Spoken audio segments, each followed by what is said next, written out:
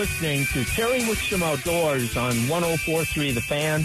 Let's go to the phones, and joining us, as he does every week, our longest-running person who's been a co-host and a contributor to this show, Mr. Chad LaChance. Good morning, Chad.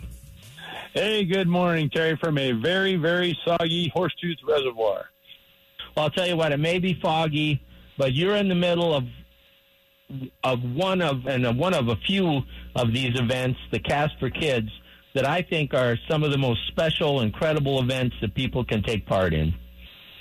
Yeah, absolutely. This is about we're trying to do the math, 18th or 20th year of doing this event. And CAST stands for Catch a Special Thrill, and it's for developmentally disabled kids from around 6 or 7 years old up to about 21 or 22 years old. And it's basically a bunch of volunteers with boats from the various fishing clubs around the state, from Centennial Bass Club and Denver Bassmasters and Pikes Peak Bassmaster guys are up here.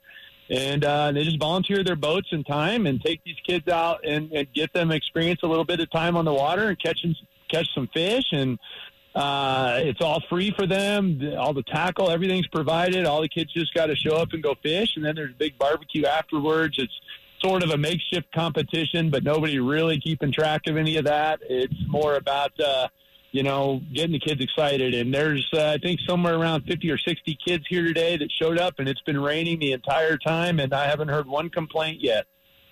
Well, I tell you what, you know that I'm evangelistic about getting youth into the outdoors, and I've taken part in a number of these events. In fact, I have a story. I won't tell it again today. I've told it many times on the air, where I took a 16-year-old youth out in a wheelchair, and when his face lit up, and the joy it brought him and the bond that we formed that lasted for years, you just know these are times that you create memories both for them and yourself that you can't replace. Yeah, absolutely, and that's what it's all about. I've had a couple of kids in the boat over the years that just they may not even be 100% cognizant of what all is going on, but the sheer joy on their face is unbelievable. And there's everything from Down syndrome to all sorts of other stuff here, just depending on what level of development disability your kid has dictates what goes on. In some cases, you've got to hook fish and then hand them off. Some of the kids can actually fish, and you just got to coach them a little bit. And the other thing to keep in mind, Terry, is the parents. Typically, there's either a guardian or a parent that'll ride in the boat as well, just to make sure everything goes okay. And they get to learn from the guys in the boat, and then can take their kids, in the future. So there's that situation that goes on as well. And all the parents are at least as grateful as the kids are.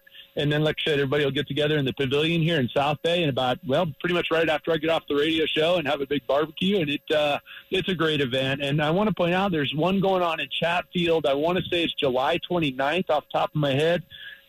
This year will be the first time they've done one down there. And so if you're a Denver-based angler and you want to get involved, castforkids.org is the place to check it out. Yeah, I know they still need about 10 or 15 boaters.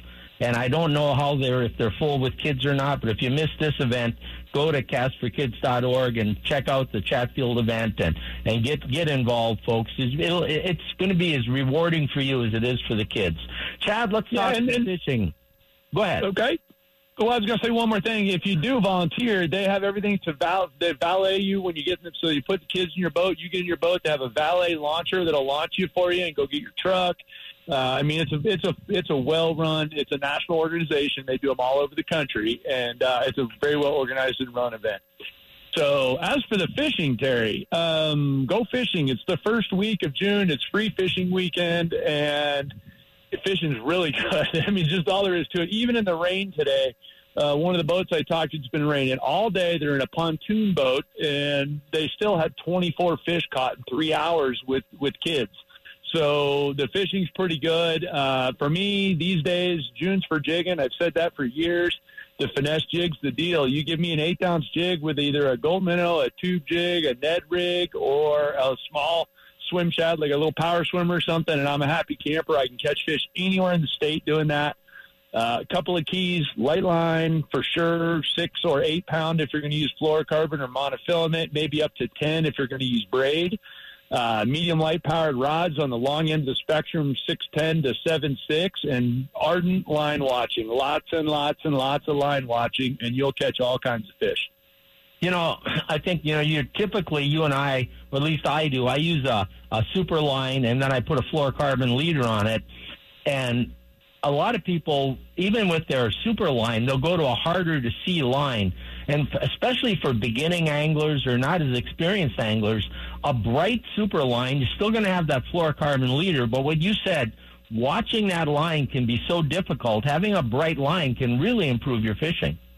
Yeah, absolutely. I'm a fishing guide, as you know, and guiding this last week, we caught something like 250 fish, and I've got rods rigged, one of them with bright yellow and in the Berkeley X9, and then I've got another one with Ultra 8, which is white. And exactly like you're saying, and we're putting fluorocarbon leaders about 3 feet long on the end of them of 8-pound, trying 100% fluorocarbon, and we're doing 8-ounce jigs. And for me, it's been all about the 2.5-inch tube jig for the last week, but I also know from talking to guys today, they're catching them on Ned rigs and gulp minnows and all kinds of stuff. I gave a quick pre-meeting thing for this for the cast event to let everybody know how to catch them here, and the guys that are doing what I said are nuking fish. So that, like I said, that one pontoon boat had 24 catches in like 2 hours with kids fishing. So people are catching fish. Oh, and you talk about finesse fishing. I want to go through some of the presentations we talk about. You talked about a Ned rig, a gulp minnow, and a tube, and those are all, at one time or another, were extremely popular. Their popularity goes up and down. The gulp minnow versus the Ned rig, what's the difference? Nothing. The gulp minnow's sharper at one end, and I've said that forever. People ask me, "Oh, you fish Ned rigs?" No, I've been fishing gulp minnows since way before Ned invented the Ned rig. So at the end of the day, for me, they're the same. What makes a Ned rig to me, first of all, in talking with Ned Kale, the guy that invented the Ned rig, first of all, it should have no appendages. So as soon as it has appendages, it's not a Ned rig. If you put a flapper tail on it, it's not a Ned rig. It should be a straight-bodied, short, thick, fat thing, and it should stay basically pinned to the bottom. That's how Ned designed that to work. The tube jig, when I'm fishing that thing, I'm doing more of a lift and drop and taking advantage of the spiraling aspect of a tube. So when you put a jig head inside of a tube and then you let that thing fall, it will spiral, and that slows the fall rate a little bit. It doesn't just nosedive for the bottom like a Ned rig does. And so that extra little buoyancy, it's not really buoyancy, but that slower fall rate is for sure catching more fish for me right now. And then the other one, the old school one, we don't talk about it much anymore, but I think the first time we ever filmed with you, it was the only thing we caught fish on, and that's a little power grub, a little 3-inch power grub on a jig head. Hard to beat that thing, or the classic Mr. Twister that people are familiar with. Hard to beat one of those as well. But at the end of the day, it really comes down to the fundamentals of the finesse bite, meaning don't hold on to the rod too hard, keep eye on the line, control your slack. You want a little bit of a bow, but not pure slack. But if it's pure tight, the bait's coming right to you. So it's kind of a controlled slack deal. And bite detection. And all day long on my guide trips, I have to tell people their bit. They don't notice it because they're not paying close enough attention to what the line's doing. And the thing about any of these, if it's got a lead head, it's going to go to the bottom. So if it doesn't go to the bottom, if it moves sideways, if it stops sinking, if it speeds up sinking, if the line does anything different than sink at its normal rate, then I'm going right to a hook set. That's all there is to it, because that jig head does not think on its own. And depending on the species of fish, you'll get all different kinds of bites. And when you're finesse jigging, all kinds of fish will bite. So, yes, we've been targeting bass, but we've been catching green sunfish. We've caught walleye. We've caught wipers. We've caught trout. And each of them have a little bit different bite characteristic and their effect on what the line does when they bite. But at the end of the day, if you're watching the line, you're observant, you'll get a lot of fish caught. If you don't watch that line, you only catch the ones you feel. I guarantee you a guy that's a good line watcher is going to fish circles around you. Well, without a question, there's so many, because you're going to have a little slack as that falls. Even good super line will barely transmit, if transmit at all. And you and I think if we could only have one lure to travel the country and fish, it would be a jig head, and we'd put different things on it. I go back to the 70s and 80s. We were putting straight tail worms. We were molding our own jig heads and putting straight tail 4-inch worms on them. And that's probably, that became the shaky head, and that became, you shorten the worm, became a Ned rig. A lot of these techniques aren't new.